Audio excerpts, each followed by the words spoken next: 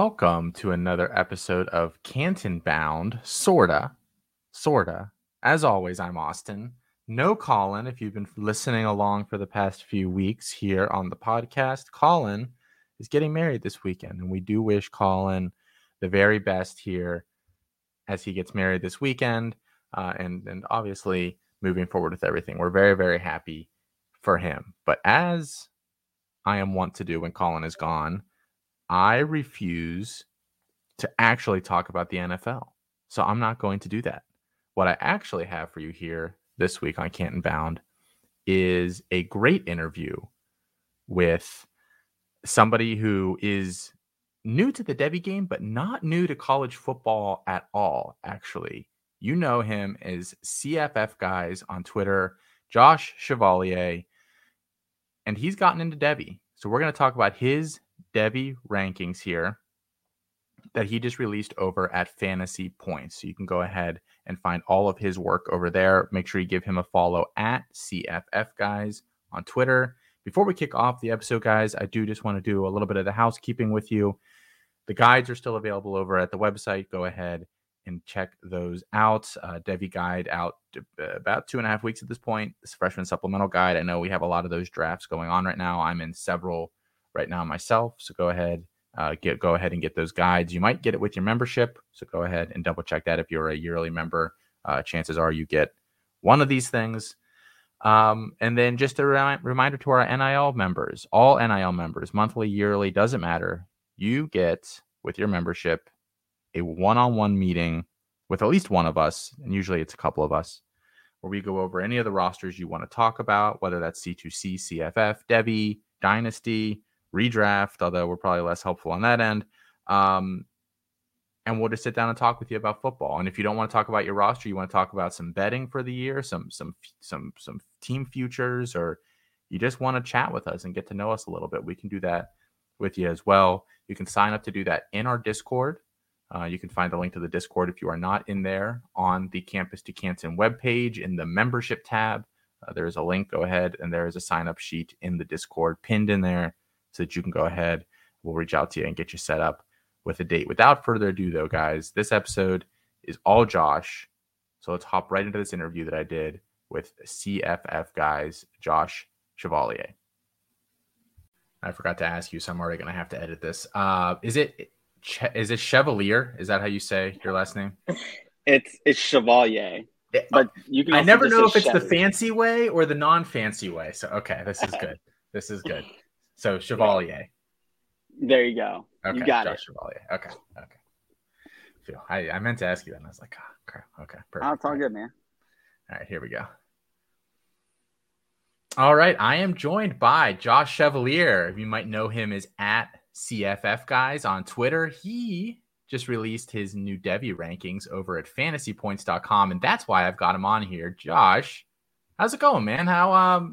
You're a busy guy now. You're doing CFF, you're doing Devy. You're just a man of all trades here. Yeah, man. It's going well. I feel like, I'm doing like 5 drafts right now, which is probably nothing for you, but for me, it's like, man, that's a lot going on at one time. So I feel like my head is spinning in all these different areas. And so we'll see how tonight goes. I might just start talking CFF on accident. So you'll have to bear with me a little bit. Well, luckily this is the C2C pod, so we can get away with pretty much any approach on here, and you won't be wrong. So awesome. That's perfect. So I mean, the reason that we're bringing you on here is because you just released these Devy rankings. I mean, your name is CFF Guys. That CFF is what you've done. So what made you approach the Devy format and go ahead and create public rankings like this that are extremely extensive? Yeah, I mean, I think the short answer is that my employer asked me to. So there you go. Answer is any.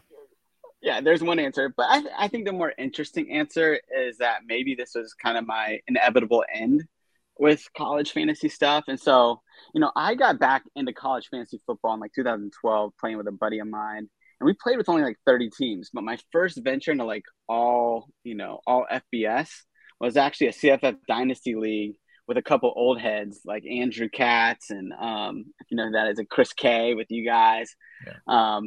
And back then, Dynasty is like what I what I really got into originally, CFF. So, I've been scouting players for a long time, and those guys were so much better than me and had so much more knowledge. So I knew that if I was going to ever have a chance against them, I was going to have to grind on some film. So I just started watching a ton of players back then. Would watch about 300 players a year for the last, 6 or 7 years, until I had 4 kids and time got a little bit more limited. But so that was my background, was doing that. And then when you guys came on the scene, when did Campus Canton even start? I was thinking about that. Was it 2020, 2019, 2021? It was March of 2021 is when we officially launched. Yeah. Okay, perfect. As we got some COVID shots, you guys launched. Basically, we were the fallout of everyone being way too bored for 8 months, and that's how C2C was born. Yes, the short story. That's amazing. So when you guys hopped on the scene, man, like, one, I was like, this sounds awesome, and it's like something that I want to jump into. But I also saw the traction that you guys were getting, and I just kind of looked at college fantasy in general. I was like, man, if I ever want to have a career, which I don't know if I do, but if I ever want to have a full-time career in this, I'm going to have to kind of move away from just college fantasy specific to doing more Devy or stuff that's at least NFL adjacent. Sure. And so that's really part of it, is that I just started. And so I started doing some C2Cs and didn't know what I was doing, but I started learning from some really good guys in the industry, and, just started to like really try to think through my process a little bit better. Got some good tips from Kyle Francis and a guy named Jason Stein, who's with Football Guys now. And some other guys really helped me along the way and helped me really kind of refine my process. And that really led to where we are today, where like when I jumped into these rankings, I'd already been doing this on my own. I just hadn't been publishing anything and really thinking through this critically for, a few years now. So you finally, you had them in your head, you kind of put them to paper. Did you find that your CFF knowledge essentially drove your rankings, especially compared to looking at other sets of rankings? Like, do you think that has kind of differentiated your process a little bit? Yeah, I think it's interesting. I'm not sure if CFF is a helpful thing for me or unhelpful, right? Because I watch so much football. Yeah. Because of CFF, and I have for a long time. So I have a lot of history there, like most of us do, right? And so I think there's at times that can definitely hurt me, because I look at it. What I've learned is that, doing Devy stuff versus doing CFF is like driving a stick versus driving an automatic, right? Or cruise control in some ways. Of like, it's just two really different things. And I find myself in drafts, like CFF drafts, I'm going to go like, okay, I got to get out of the Devy world and get back into CFF, because it's, Jarquez Hunter, who I have in my top 10 running backs, is not a guy that's going to go super high, right, in CFF stuff. And so, I find it to be a little bit tough, to be honest, and something that I think I'm still working through on how to best put some of the CFF stuff to use. But honestly, man, I've tried to learn a lot from you guys and some of the other sites out there as well, and go, okay, what do they see? And then try to reverse engineer it, and then just use some thresholds too. That kind of helped me a little bit. Yeah, I mean, you're one of the few guys that's kind of done that journey as opposed to the opposite. So I've really been interested in what your rankings look like. So let's jump into them here. You were gracious enough to send me the whole list, and like I said, I mean, it's extensive. You've got 120 100 quarterbacks, like 120 something running backs. I mean, it's a hefty list here. We can't go through obviously all of the names, but I do kind of want to just walk through where maybe some specific instances you have some guys. We can just start with the quarterbacks. That seems like a natural spot here. Jordan Travis is a guy that I think, at least on Twitter, has kind of been getting a little bit of buzz this offseason. Yeah. And then I've been like, we just wrote our Devy guide. I bought the Devy watch here, and they're low on Travis, but I think you're the lowest of everybody with him at your QB 30 overall. For those folks that really like him, I mean, what are kind of the red flags here? Some of the things that are pushing him a little further down for you? Yeah, it's pretty interesting. When I did my top 10 QB Devy thread, like that was one of the two guys, Michael Penix and Jordan Travis, that weren't on the list that I got so much feedback from FSU fans and Washington fans on. And so It's also the definitely, two very active Twitter fan bases too. So yes, yes. yeah. And that whole Twitter thing got way out of control for me. I'm like, man, this has gone outside of Devy rankings, but I digress. And so, you know, I watched Jordan Travis for a long time. Partially, I'm a Miami Hurricane fan, so maybe that plays into some of it. I mean, he's an FSU Oh, guy, okay. so can't have him too high. But I also remember when he had to leave Louisville because he was getting passed up by Malik Cunningham, or wasn't going to be able to beat him out. And now Malik Cunningham's potentially changing positions in the NFL, and then he gets to Florida State, and Mike Norvell sees enough of him that he brings up Mackenzie Milton, who essentially has one leg at this point, when he gets to FSU. And I remember when the FSU fan base was like clamoring for him to like change positions to running back. He's just so bad as a passer. Now he's improved, like certainly, but he's now what, 23 years old, and he was 22 last year. And so, okay, if you're in your fifth season of college football, you should be dominating like pretty weak competition in the ACC. And then he's got Mike Norvell as his offensive coordinator. And, his numbers last year, which I think were 3,200 yards passing or something and 25 touchdowns, and 500 yards rushing. I mean, those are pretty like average numbers and I would say below average passing numbers for a Mike Norvell offense. And there could be a lot of reasons for that, but Mike Norvell is a genius, in my opinion, as an OC, and has been producing top level, CFF quarterbacks for the last 10 years. And so, and his worst years were with Jordan Travis in the last couple of years. Now, again, there's context to that we don't need to get into, but so, I mean, for Jordan Travis to come in last year and have a good season, but really an average Mike Norvell season doesn't impress me a ton. And I think he just struggles like reading the field. I think some of his passes, like even when he makes the right pass or it's a touchdown, it's like, man, it's a little bit off. It's like that pass is not going to fly in the NFL. And I think what's happening with Jordan Travis, like I would comp him a little bit to Malik Willis. I think that we see these traits of quarterbacks in the NFL and we go, hey, he's mobile and he's got a decent arm. The NFL is going to take a shot on him.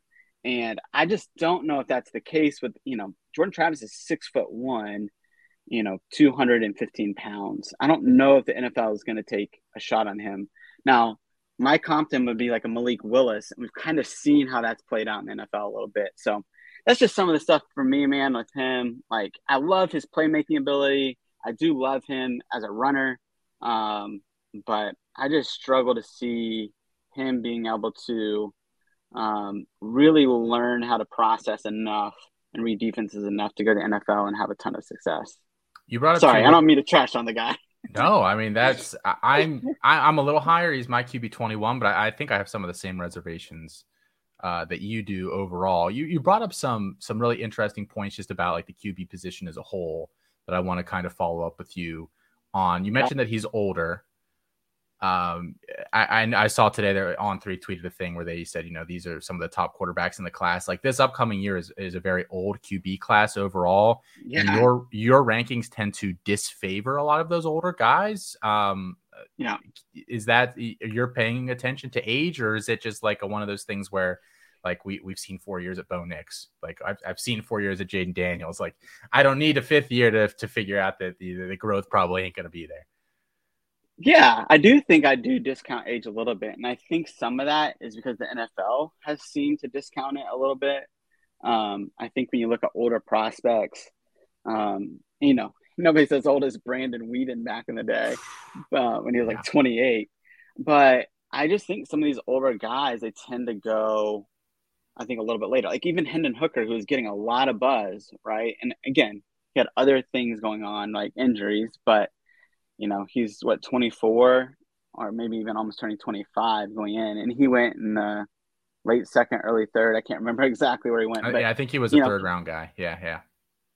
Yeah. And so I just I think he's another one that would be in that traitsy category Um, and I think if I'm going with traits, I would want to go more Michael Penix, even though he's older as well. Just because I see, I mean, dude's got a rocket arm, and has done really well in Caleb's system. But you know, yeah, I do downgrade some of those guys, and Sam Hartman's another one. But again, and some of it, again, like I remember when he was a freshman in college and didn't know how to get down and would just take these massive hits and had some injury issues, which is why he didn't take off till later in his career, even though he beat out Jamie Newman originally. So some of it is just I've seen so much of it that I'm just like, man, I'm not sure how the NFL is going to really look at these guys.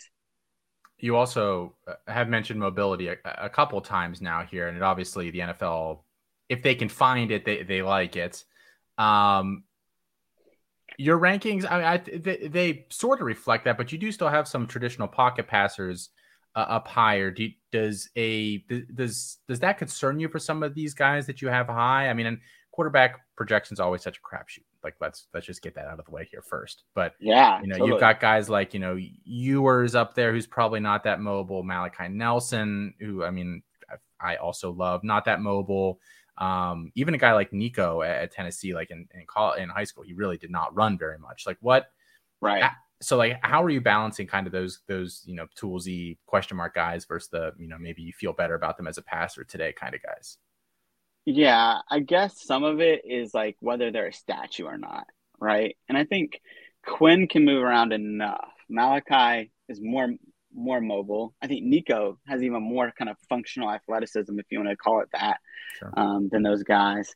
Um, but then you look at a guy like Kyle McCord, and I put out my rankings, and I'm like, now that I'm thinking about this a little bit more, or maybe I saw more of the spring game, and I'm like, uh-oh, like that, like he's more of a stat. He's not enough of a good enough passer, in my opinion. Like he's a guy that's probably going to go down my ranks if he doesn't just start like killing it at Ohio State, because he is a statue. So I think some of it is like, can they move well enough in the pocket? Like I think of like a Baker Mayfield who like knew how to maneuver the pocket really well. Like I think about those guys, I'm like, okay, they can get away with it a little bit more, but I do think those guys carry more inherent risk than a Caleb Williams, if you will, where it's like you can figure out how they're gonna. Anthony Richardson, right? He completed 53% of his passes, and they're going to build an offense around him and probably make him a pretty decent QB in the NFL, I'm sure.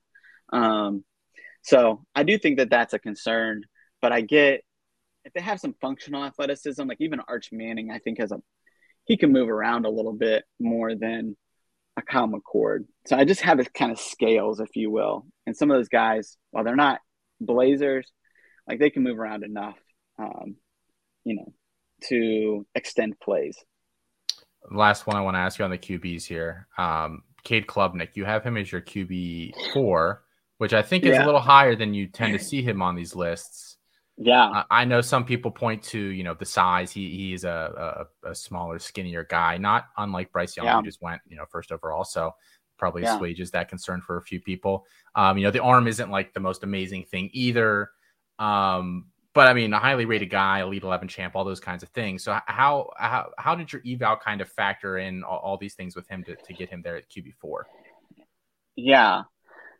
Man, some of it is that he's just a guy, like a hill that I'm going to die on. And I think some of that is I think he's such an anticipatory thrower that I think he's so accurate. Like even the balls that don't hit, like he's throwing like way off balance on a lot of stuff, and he's running around, and some of that's his pocket presence. But I think like some of those passes are just so on the money, and I think he makes up for his lack of like huge arm by being able to anticipate routes. And I've just watched him do it on multiple levels, um, including, I think the Army All American game, or just some of the throws that he's making are just, and they're just so pinpoint accurate. Like I just haven't seen many QBs with like quite his accuracy, even if not all those balls hit. And I think some of that, man, like the thing I worry about with him is that Clemson offensive line is really bad. Like I think DJU was not great, but I think some of that was that he's running for his life, And I think Cade Klubnik was the same way. Anytime they face a good defense, like he's gonna have to run for his life. And I don't know what to do with that, but I see traits in him. Like he's mobile enough. Like he's gonna get up to. I think he's probably gonna be up to 208, like by the start of the season this year, and I think he'll be able to get up to 215 by the time he hits the draft. Um, and yeah, I just think he has some of that stuff that will be able to make up for, some of the lack of arm strength. Although I don't think his arm is like terrible. Like I think he's got a good enough arm, in my opinion. We've seen. I mean, Joe Burrow. I wouldn't say has a Yeah, great arm, and he's made it work certainly in the NFL. So yeah, I mean, I think there are definitely examples out there of guys that have made it without that bazooka strapped to their shoulder. And he's a tough guy. They ran him like they were running DJU last year when they'd put him in there, and he'd get popped. I forget which game he came in, and he got lit up 3 or 4 times and just got back up. And I was like, man, that's. He's gonna have to learn how to slide. Yeah, he does. So I mean, Arch does too. A bunch of these guys do. I have no idea how to slide. So hopefully a bunch of them figure it out here. Let's pivot over to your running backs. And this is one of the questions I was most looking forward to asking you. Yeah, I finally was guilted out of Travion Henderson RB1 recently. Discussing with some of our members in the Discord, and it made some very valid points. And I finally said, fine. I bumped Singleton. Yeah. But I still am a believer, even with some of the naysayers out there who have very solid arguments. So sell me back into Travion Henderson RB1 here. Well, what are some of their feedback on Travion Henderson and why he's not RB1? I'm curious. Yes. So I don't know are you familiar with Noah Hills and his work? Great guy. Yeah. He's got a lot of that team adjusted type stuff, and he does not perform really well compared to when you're looking at Mayan Williams and Dallin Hayden when he was in there, and even Xavier Johnson when they're giving him touches. I mean, he didn't perform necessarily like particularly well with that. And then I think just the injuries are starting to add up a little bit, which I think is concerning for some people. It hasn't been like super efficient when he has been healthy. So I think those are kind of the downsides, but I mean, I'll let you take it away with what's great about him. But I mean, the 3-down skill set's certainly there. Yeah, and I think it's like a tale of 2 years, right? Like you take his freshman year, and if you repeated that, like we're not having this conversation. Or flipped him and had the bad year first and the big year second. Yeah. I mean, you look at Travion Henderson and the explosiveness that he showed his freshman year and his efficiency, right? To have 184 carries, 1,255 yards, and average 6.8 yards per carry, which I don't know if you remember, like back in the day, Bill Connolly had all those advanced stats that are out there for everybody to see. And he had the opportunity rate and he had highlight yards per opportunity.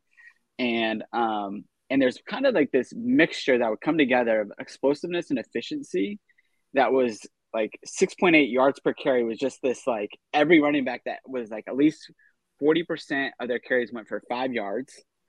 And then also had 10 yards per highlight yard opportunity, which is, anything past, whatever, a certain number of yards. So just kind of measuring explosiveness and efficiency. And Travion Henderson kind of has that, like both of those, at least his freshman year. And I think he's just like his 5'10", 214, right?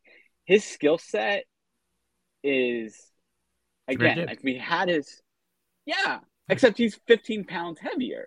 Yes. Like I don't like his ceiling is just so far above, and I could go down every other like top 10 back and I can pick out like pretty significant flaws in their game and create a compelling case of like why they're gonna bust in the NFL. And I can't do that with Travion Henderson other than 2 things, and these things scare me. And they're the injury history, and then his freshman year it was his toughness. Now that guy would run so hard, but then he would like tap out like pretty often, and then he would not come back in a game. Like, I don't know if you remember that from his freshman year, but like he would get, 15 carries, 80 yards. He would tap himself out and have something with his knee or something. And then he just wouldn't play the rest of the game. And I think there's a level like some guys like Anthony Davis in the NBA is like this. They just can't play through smaller injuries and they really affect them. And I wonder with Travion Henderson whether that's the case. And I think that takes us into 2022 where he had that broken bone in his foot starting with the Toledo game. And I think that's part of why we didn't see the efficiency and some of the explosion.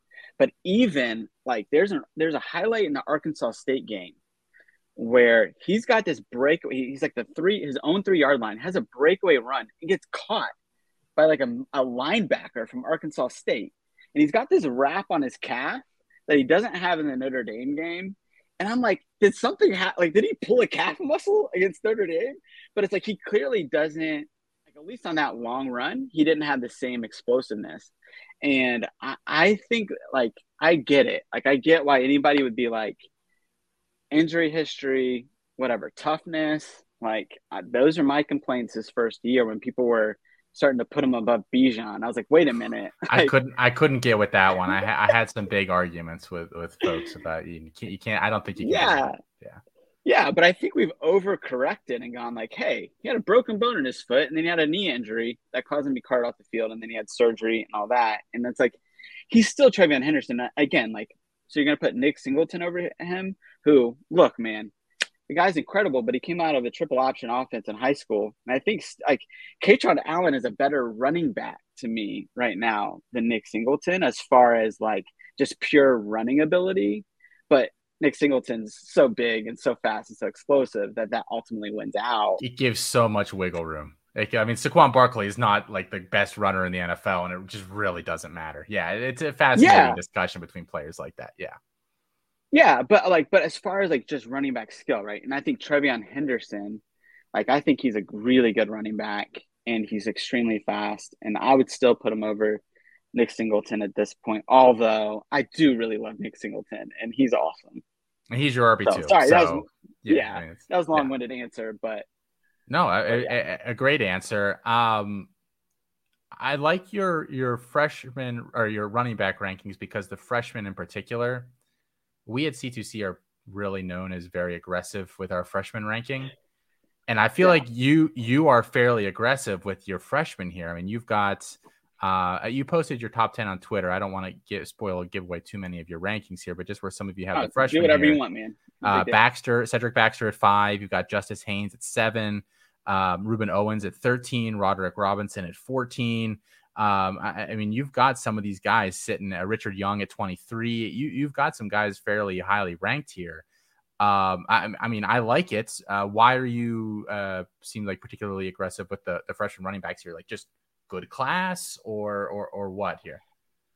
Yeah, I mean, I think some of this goes back to what we saw before, right? Like, the devil is sometimes better than the devil you don't. And this is the opposite of that, right? Like, I do think there's something about potential. I think there's some things that we just know with running backs that are already around that, you start to go, okay, well, I don't think they're going to be as good as we maybe thought they were going to be.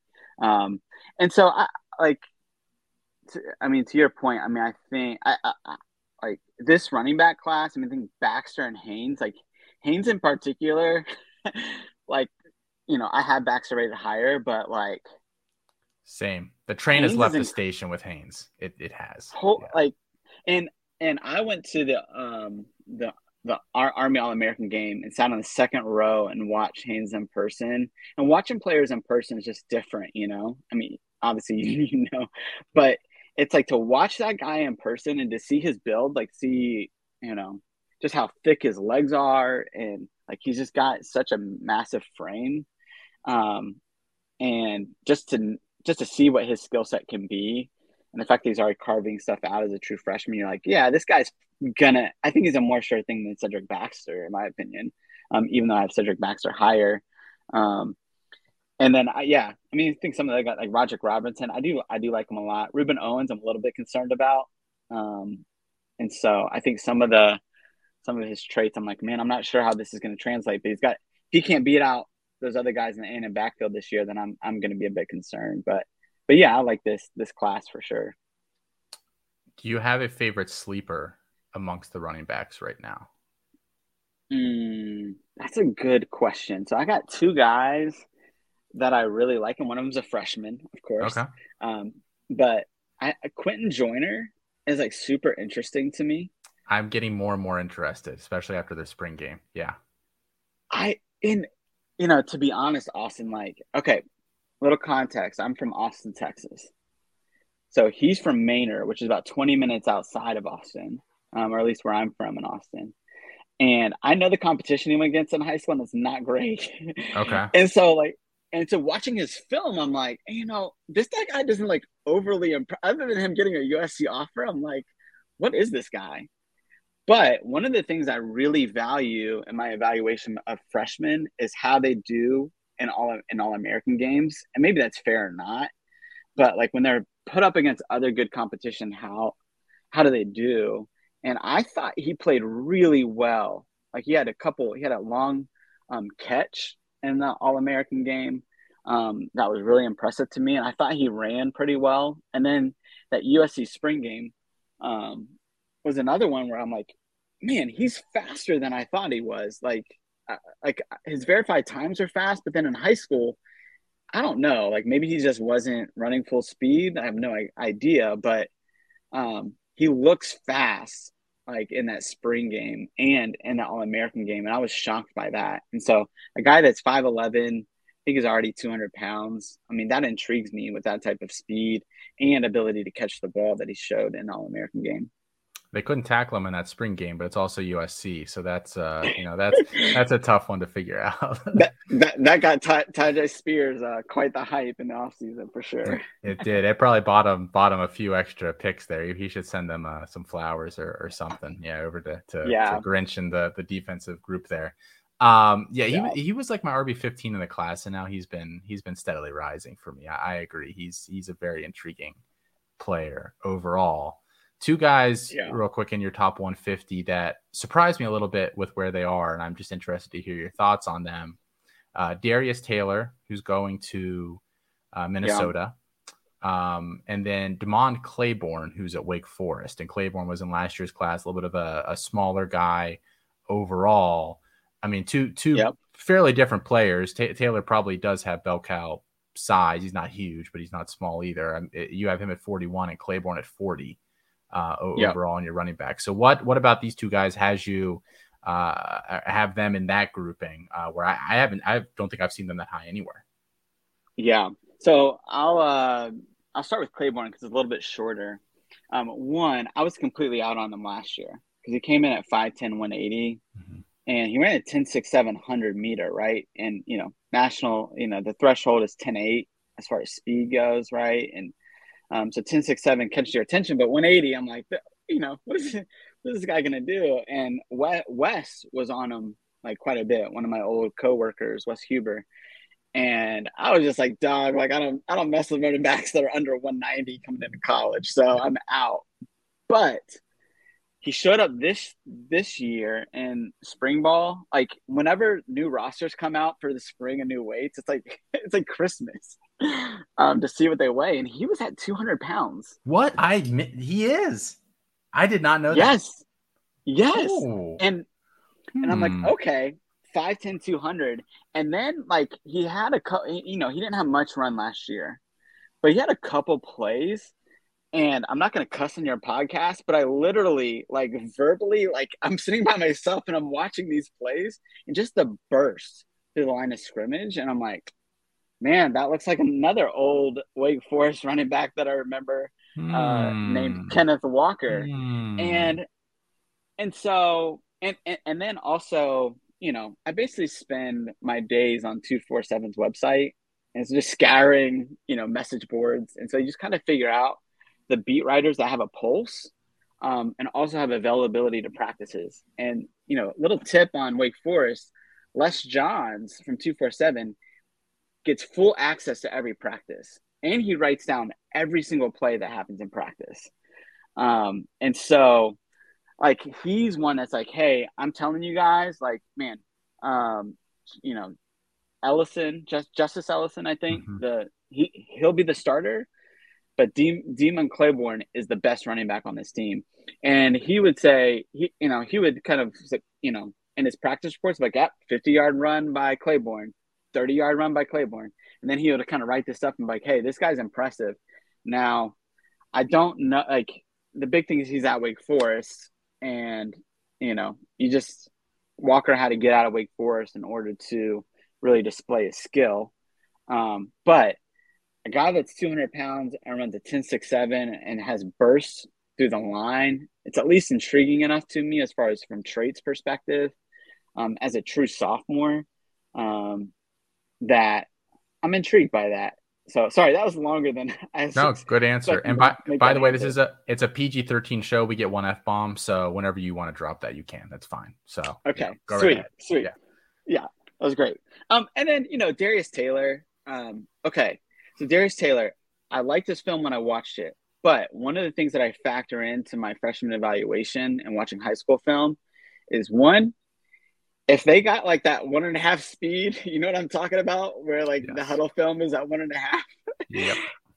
I almost immediately stopped watching because I'm like, this guy's got to be slow if they have to speed it up in order to do it. And I'm gonna call out any freshman that had that, but he doesn't. So that's good. But the other thing that I look for is the high school competition that they're playing against. And Darius Taylor's from Michigan, so his high school film looks awesome, right?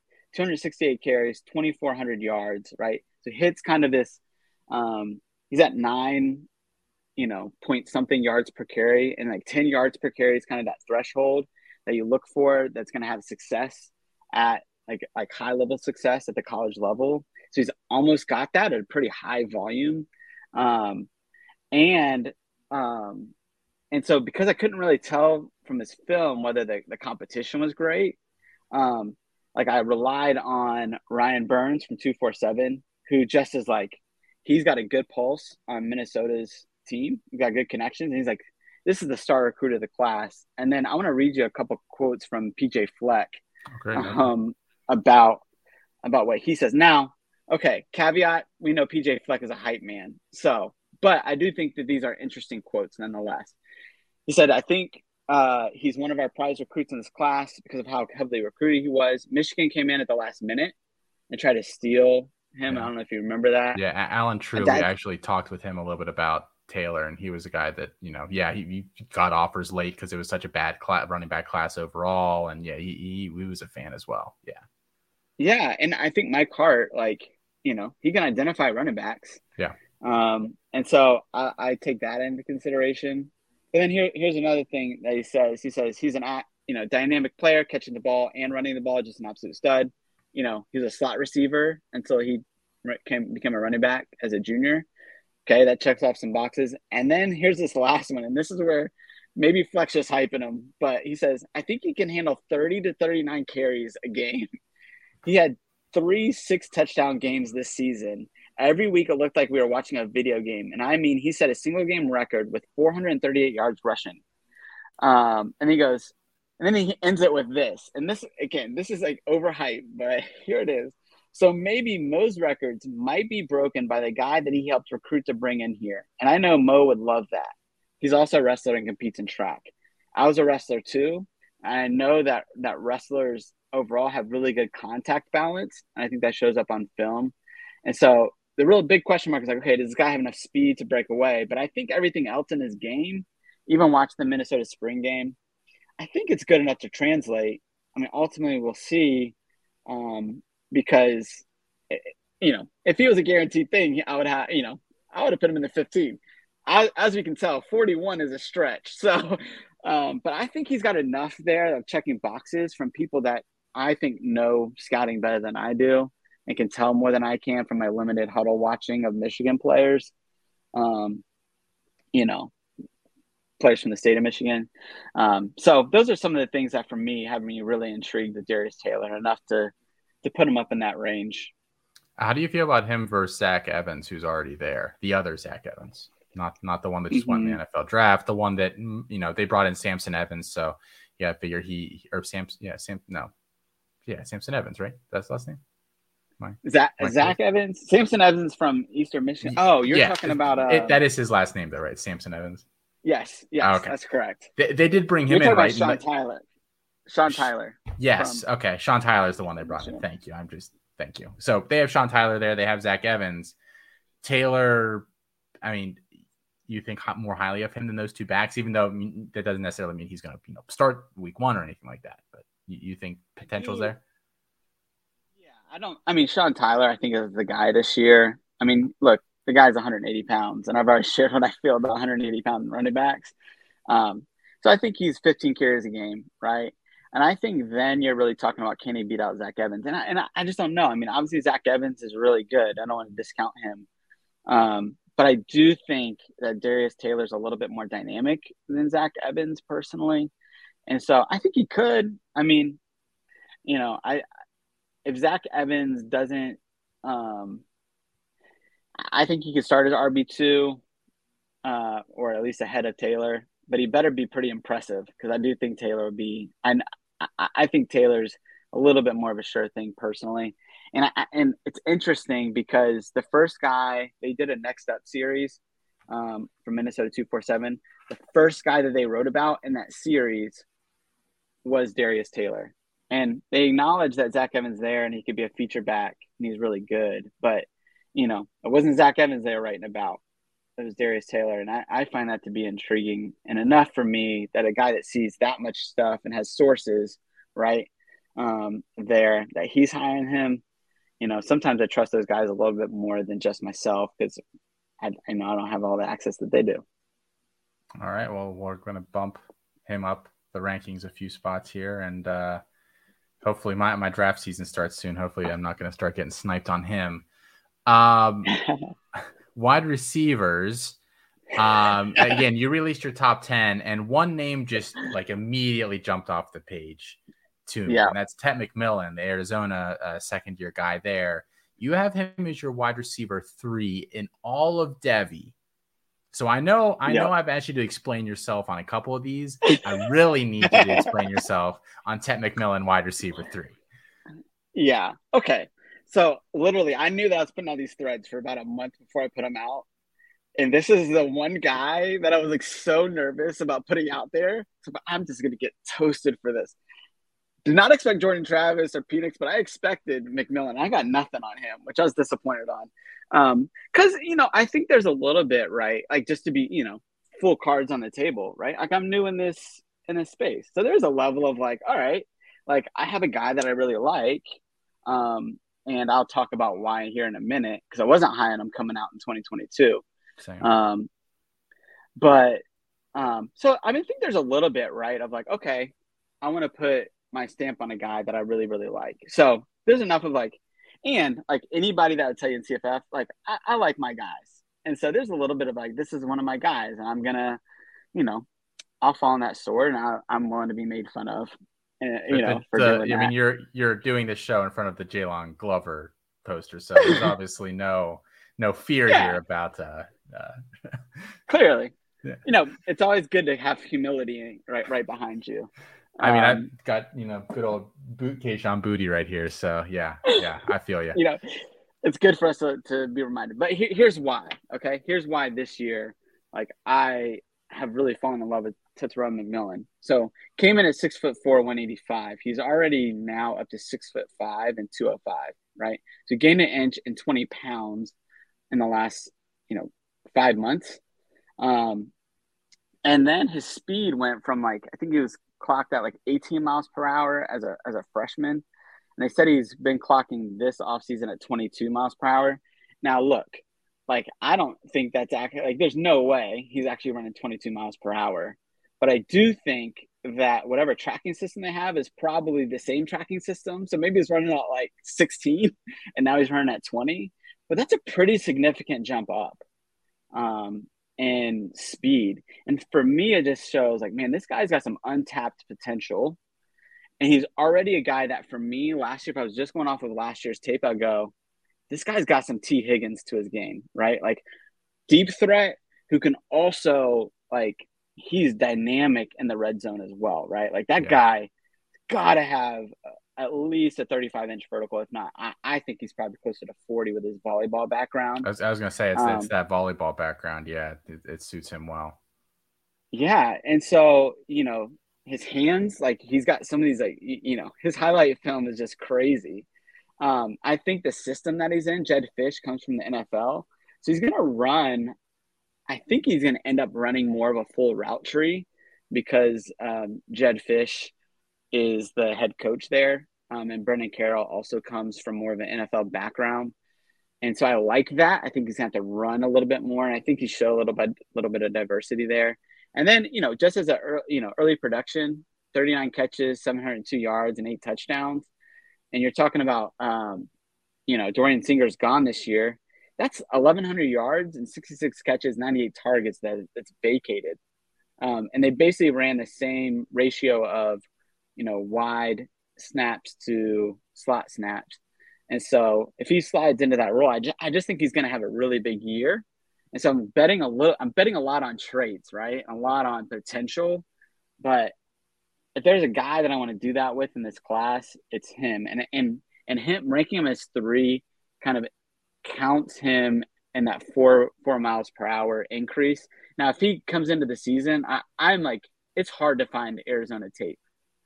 But if I'm able to see, I'm going to be on him really early this year, or at least Arizona games. And I'm just going to try to watch. If he shows that like level of like increased speed, again, not 22 miles per hour, because that's ridiculous. But if he just shows an increase, then like I'm going to feel pretty good about that projection. But I wouldn't draft him as my number 3 Devy guy, if that makes sense. That's always part of the equation too, right? Where can I actually get this guy versus where do I have him? Yeah. Love it. Yeah, that's a little bit of why. Like, I just see a lot of potential in him, and another thing I would say is like, and again, I don't know if he's as athletic as a Quentin Johnston necessarily, but we just saw that the NFL loves guys that have some size to them, and they're going to take some shots on him. So they're going to take shots on him. Then a 6'5", 205 guy, that's again going to be a T. Higgins type potentially. I mean, I think the floor is pretty high on him. I guess I would say that. Well, I'll tell you what, you just convinced me to move him up 2 spots in my rankings. I had him at wide receiver 15. Actually, screw it. I'm going to move him up 3 spots. I had him at 15. I'm going to move him to 12. I jumped Matthew Golden, Malik Nabers, and Brandon Inniss. Is that a fair move? I think that's a good move. And okay. I mean, we could get into those players, but we don't have to. But yeah, I think I like that move. Okay. I also want to follow up real quick with you on some of your freshmen here as well. We talked about them with the running backs. And I think after spring here at C2C, we've kind of centered on there being a big 3 in some order. Zachariah Branch for USC there, Jonte Cook at Texas, and then Carnell Tate at Ohio State, just with all the buzz about him. You also have them here as your top 3 freshmen. So you seem to kind of agree with those guys as being the kind of the clear, class of the class. Yep. Absolutely. Oh, go ahead. I was just saying, you're taking them early. I mean, you've got them all top 15 here, so top 12. Yeah, I think, obviously Ohio State wide receiver 1 in a class, like you want to have that guy. And I think Carnell Tate, the things that you can't see on tape with guys is whether they're a hard worker, right? Yeah. Like that's hard to see, and like high character guy. And you just read the stuff on him and you go, man, he starts checking off those boxes. And he played at IMG, and they're playing top tier competition every week. So what you see on film is like good film that's going to translate to the next level. And then again, to be the fastest freshman to have the black stripe removed from the helmet at Ohio State. I mean, there's stuff like that. Marvin Harrison was the same way. If you remember that a couple of years ago, he was the first one to have his stripe. So you see stuff like that and you just go, okay, like all these just check boxes for me. So for him, I think that makes sense. Jonte Cook, I mean, I wish we had verified speed times on him, but it seems to show up on tape. But everything else is just like dynamic. And I'll say that it was against a walk-on DB, right? So maybe it's like Marvin Harrison's Micah Bernard DB situation. But when Malik Murphy threw that long touchdown pass that like just went viral on Twitter, from the spring game, I didn't think that was not the better pass was the one he threw before to DeAndre. Was it Moore?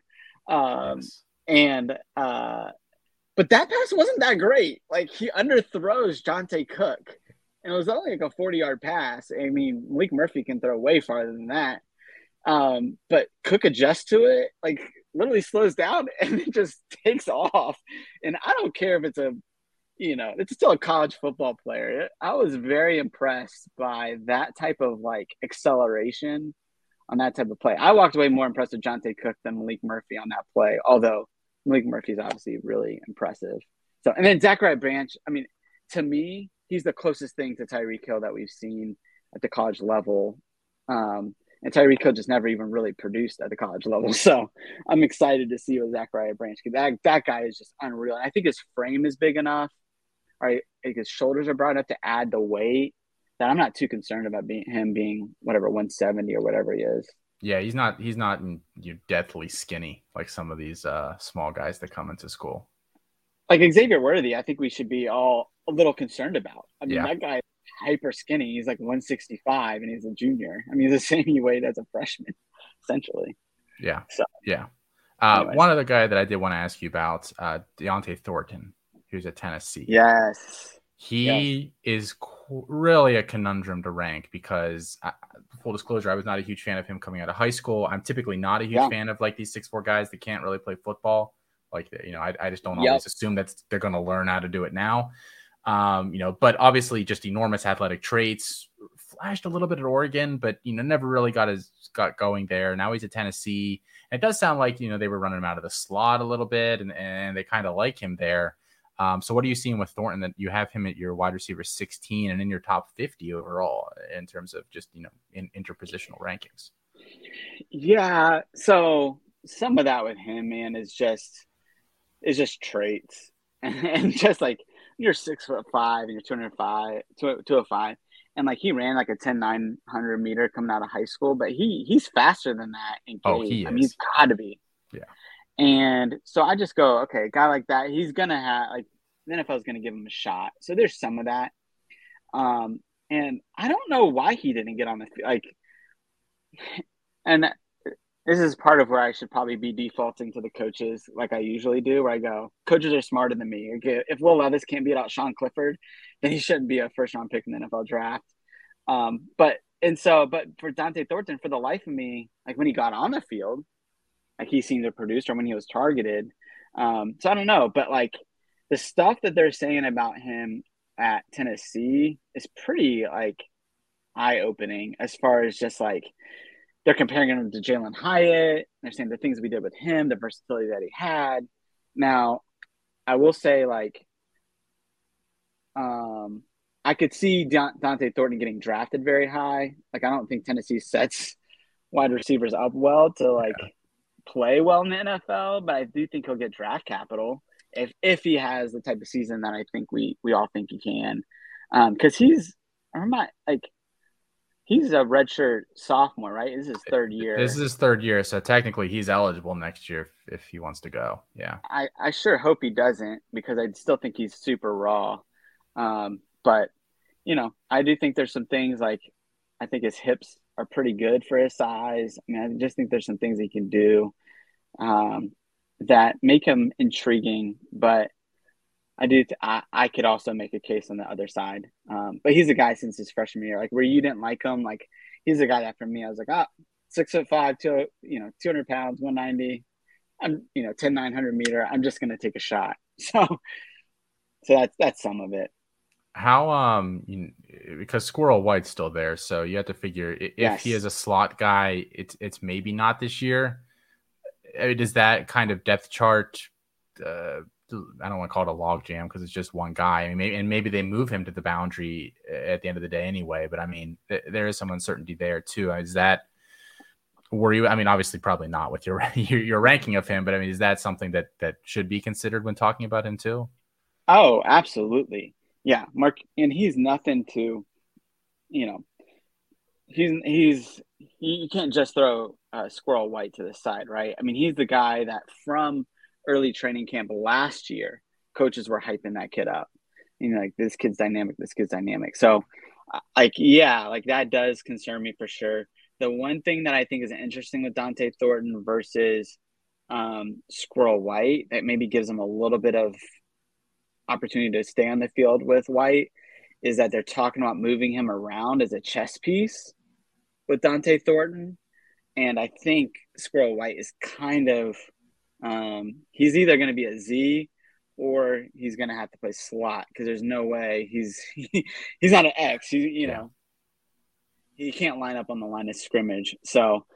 Um, so I would say his versatility versus White may give him a little bit of edge. Now, full disclosure, you know, I'm picking Squirrel White in rounds 3 or 4 in CFF drafts, and I'm Sure. picking Dante Thornton in the 9th round. So I'm higher on White for production this year, but and I think if Thornton doesn't go this year to the NFL, like well, yeah, and I think if he doesn't go, not all is lost, right? Like I think he can still be okay, but we'll see. I mean, I like.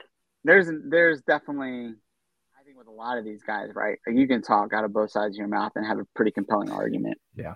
And you have him higher than Brew McCoy as well, who is kind of I've seen some like rumbling on McCoy lately, and I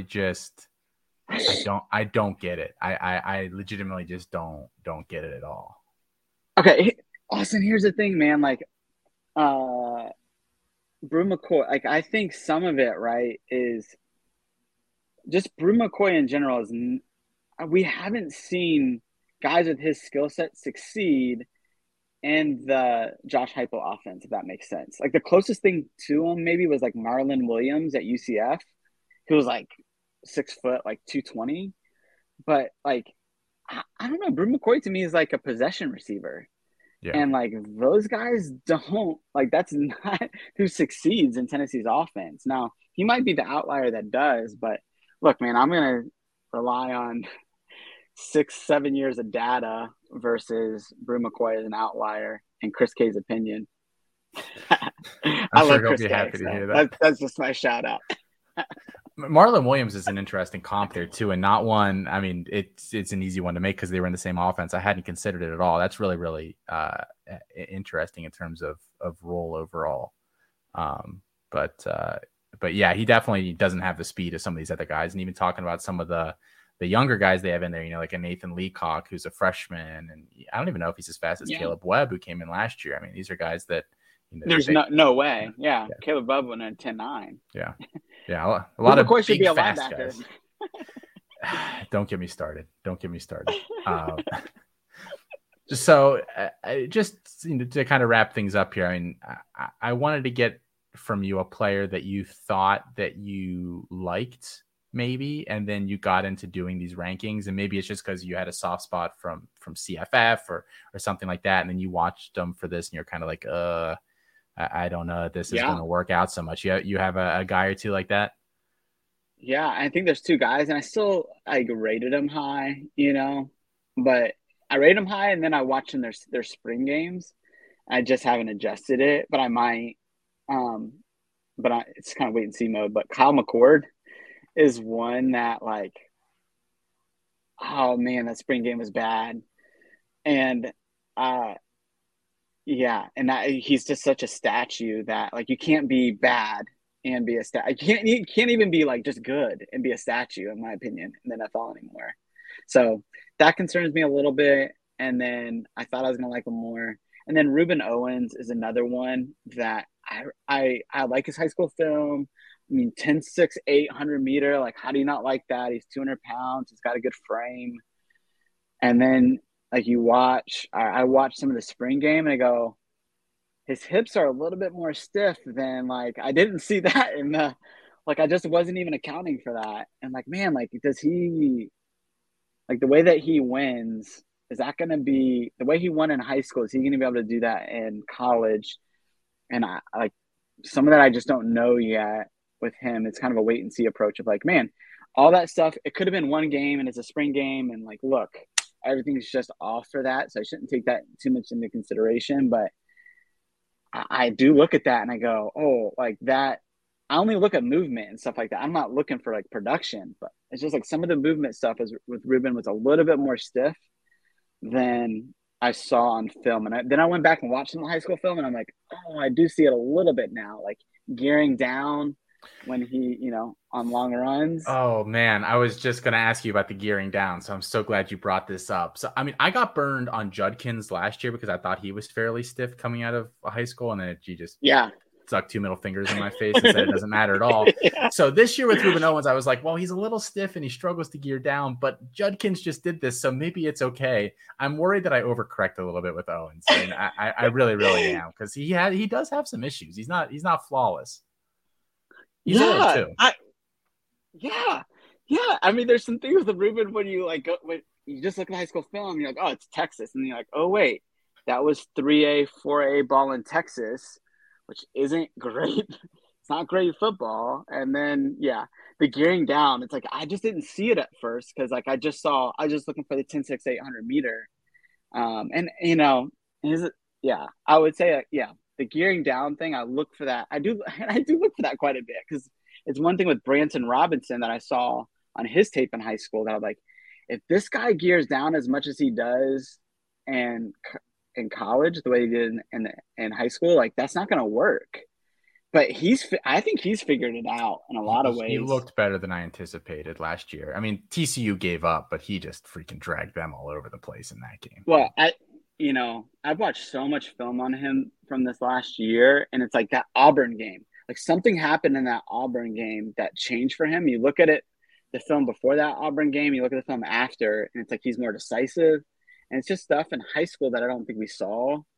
I think Branson could do whatever he wanted because he's like 5'10", 220, and he's like quick and agile and all that. But it's like some of the stuff is not going to work in college. And I think I'm intrigued. I was bummed that he got hurt a little bit because I'm intrigued to see like what does Branson Robinson look like? That's just like one cut and go, and I'm just gonna like crush people. Like what Quinshaw Judkins is what Branson Robinson absolutely should be, in my opinion.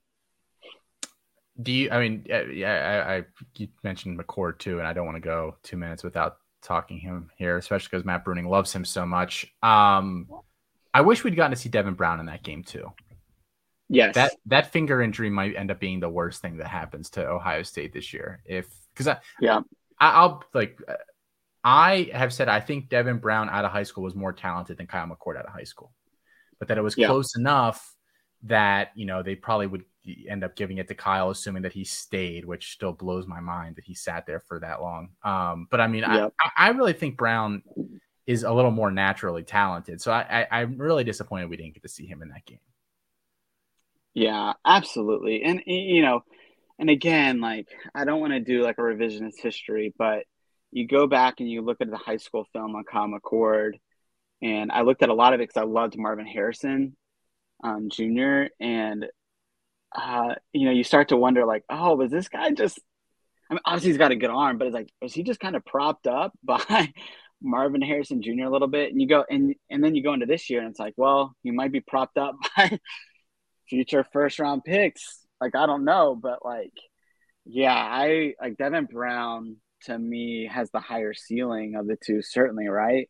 I mean, his arm is not that McCord has like a noodle, but I mean, Devin Brown has legit like, top 5 arm talent. He had that throw on his high school tape where he's got a linebacker like hitting him in his midsection. He doesn't get to step into the throw at all, and he throws like a 30-yard rope opposite hash to this guy and like puts it on the money. I was sold. I was like, okay, like whatever. This guy's it's like I don't need to see anything else. Yeah. One question: does Kyle McCord's dad watch any of your CTC podcasts or listen? Or as far as I know, he listens to all of the Devy debate episodes. So we've had him on there once, and I think we're having him on again this year. I mean, he's a great kid. I really like him. I don't think he's a bad player. I just, we're talking Ohio State here. I mean, they've put 3 first-round quarterbacks in the past 6 years or whatever, 7 years. I mean, it's kind of a factory. Is he that level of player? I don't know. He might be just short. Yeah. Well, I mentioned Kyle McCord's dad because have you heard about anybody? If anybody says anything negative, he is in your DMs so fast. So don't. I'm going to retract all my statements if I might need to edit this out. I'll tell you a couple of things after the show. He hates Felix Okay. because Felix plays the heel, and he makes fun of Kyle on the show. He freaking hates Felix so much. But he's a good guy overall. He had Matt. He took him down and he introduced Matt to actually like Patrick Mahomes and stuff because McCord was Oh, training with that's him. cool. So yeah, we like the McCord family overall. Good That's good awesome. people. I'm glad. The inverse of that, a guy that you thought you liked and then didn't. Did you have a guy that you didn't like and then you watched him for this maybe and came away a little more impressed? Yeah, one guy I'm intrigued by.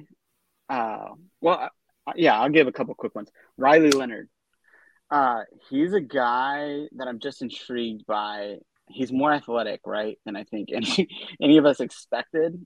The Duke Um, quarterback, yeah. I mean, well, Daniel Jones was too, but yeah, yeah, it's weird with that sentence.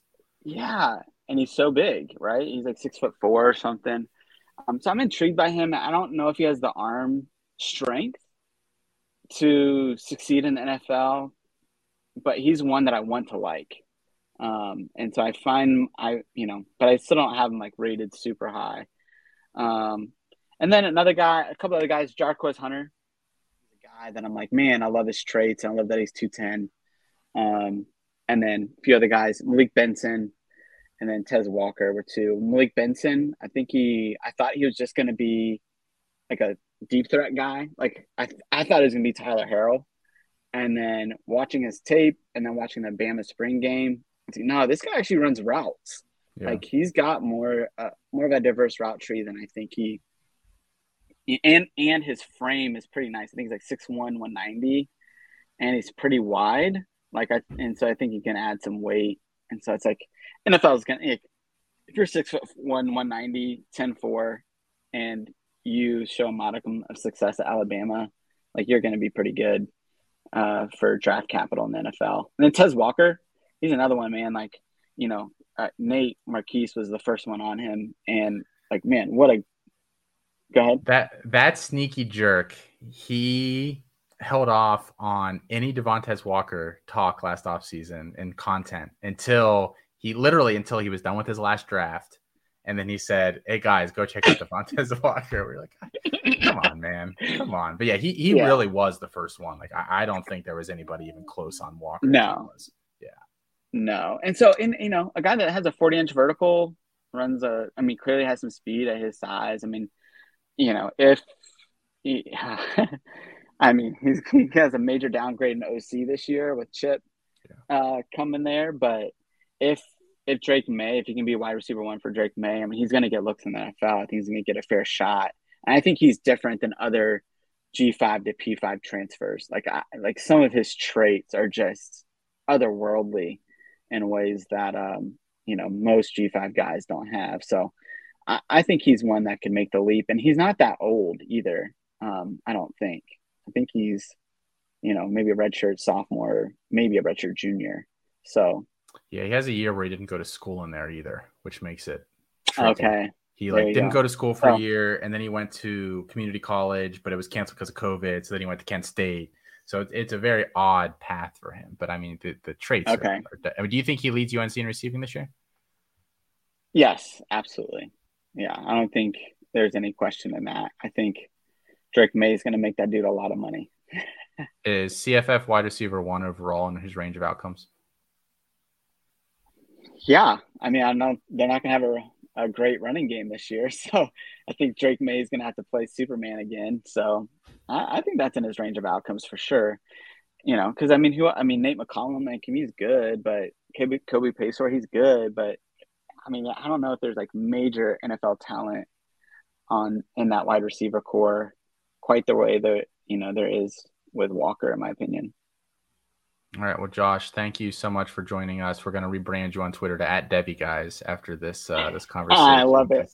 This was great. Now you can at Josh Chevalier. You can find Chevalier. I fucked it up. That's okay. There was my one F-bomb for the show too. The one F-bomb. Yeah. So there we go. PG-13. Josh Chevalier at CFF guys on Twitter. You can find his new Devy rankings over at fantasypoints.com. Josh, thank you so much for giving me your time here, for hopping on tonight, for covering for Colin, who just, disappears to get married on a whim. Unbelievable. I couldn't believe it either. There's no commitment from this guy. But yeah, Josh, thanks so much for coming on. Really just love getting Yeah. to talk to you any chance I get to do that. Yeah. Likewise. Thanks, Austin.